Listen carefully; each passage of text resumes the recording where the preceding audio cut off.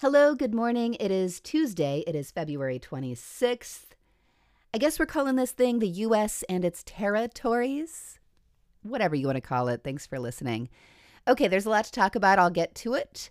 Firstly, the president is in Vietnam today, hanging out with Kim Jong-un. They're supposed to talk denuclearization. So something interesting has already happened, and the talks haven't even started. Early this morning, with no warning and no clear reason why, White House reporters, the media center as it's called, was forced to move from their downtown Hanoi hotel, which is where Kim Jong-un was also supposed to be staying. They were forced to pack it up and move to a hotel several blocks away. Now, they're now saying it was due to some overbooking complications, and that may be true.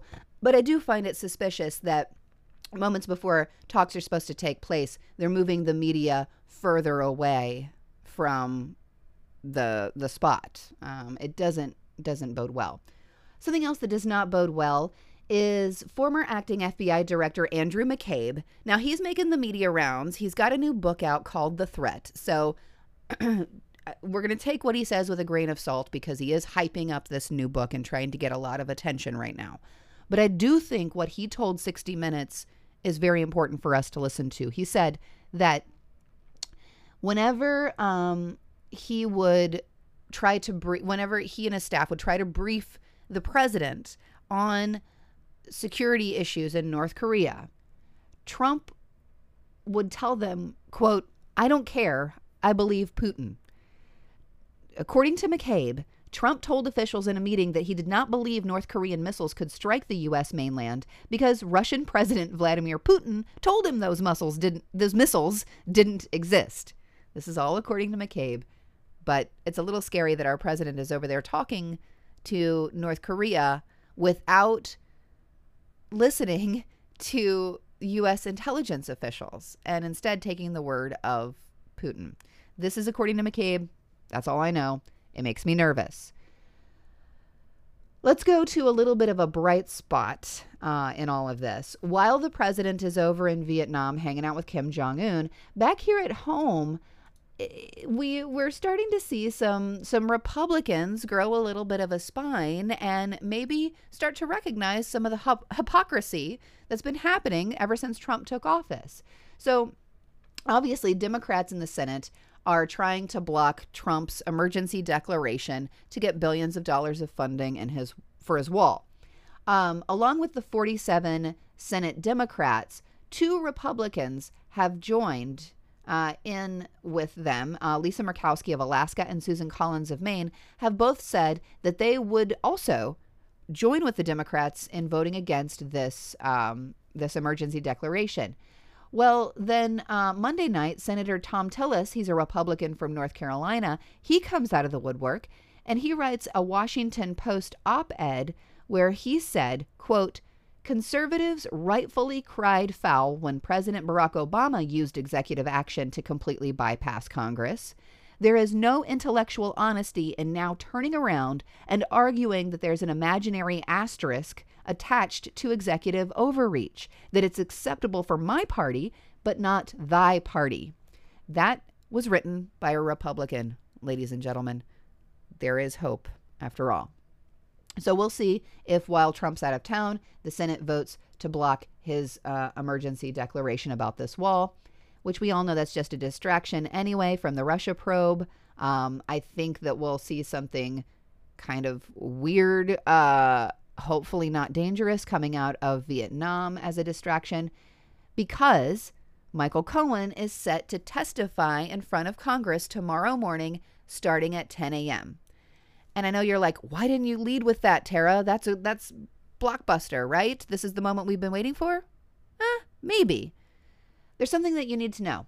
So Michael Cohen is going to be testifying in front of Congress tomorrow, mostly on the basis of this Stormy Daniels payment and what did Trump know, when did he know it, that kind of stuff. Each rep is going to get 5 minutes to question Cohen.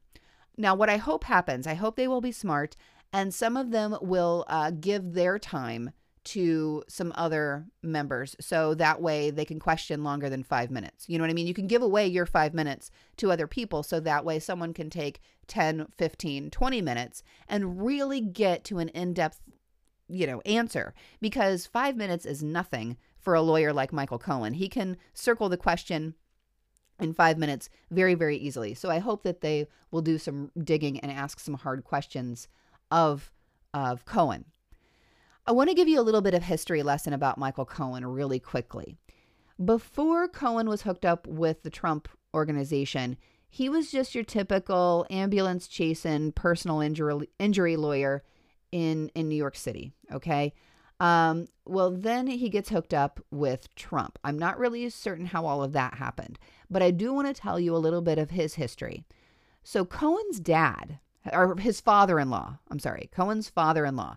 Remember when Trump sent that tweet that was something kind of threatening toward Cohen and saying something about, look at the father-in-law? Well, this is why. This is because Cohen and his father-in-law ran a taxi business in New York City. A pretty sketchy one, but I won't get into all that. Anyway, Cohen's father-in-law was born in the Ukraine, and he and Cohen worked a lot with immigrants from Russia and the Ukraine to hire them for their taxi business, right? Also, Cohen and his father-in-law lent more than $25 million to a Ukrainian businessman who kind of has a checkered financial past, so to speak. He's defaulted on loans. He's a shady character. And then also, Cohen holds a small stake in his uncle's catering hall, which is reported to be frequented by Russian mobsters. So what I'm trying to tell you here is that Cohen also has a lot of ties to the Russian mob.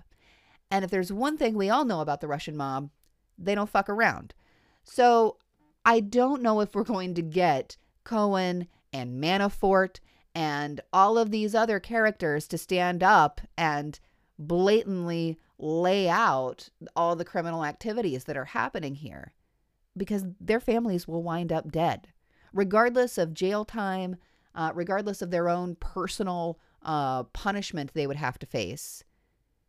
They are being threatened by the Russian mob in all likelihood, right? It only makes sense. Why? Since I brought up Manafort, and I promise I won't get off on too much of a tangent. Remember that Manafort is scheduled to be sentenced soon. Mueller filed the sentencing memo, which stated that Manafort had willingly, boldly, he used the word bold, lied to not only the special counsel, not only to Congress, but he lied to his own personal lawyers. He lied to people to everyone, to people it didn't make sense to even lie to. He did. And there's no way he's going to get a pardon. I mean, maybe Trump's dumb enough to do that. I don't know. But I really think it's out of fear for their safety and their family's safety. That's my take on it. Anyway, we'll see what happens.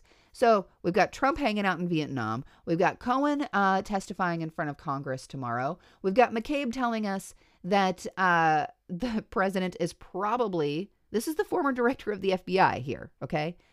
The guy who opened a counterintelligence investigation into Trump, and got fired for it. He's saying that he thinks our president is a Russian spy. He is a Russian operative. He is working for Putin in his own best interest and not in the best interest of the American people. I guess that's it. Oh yeah, and then we also have the the Senate voting to block the emergency declaration made by the president. So that's what's happening today. There's a lot more going on, but that should get you through the day. As always, thanks for listening. I love you. Have a great day. Bye-bye.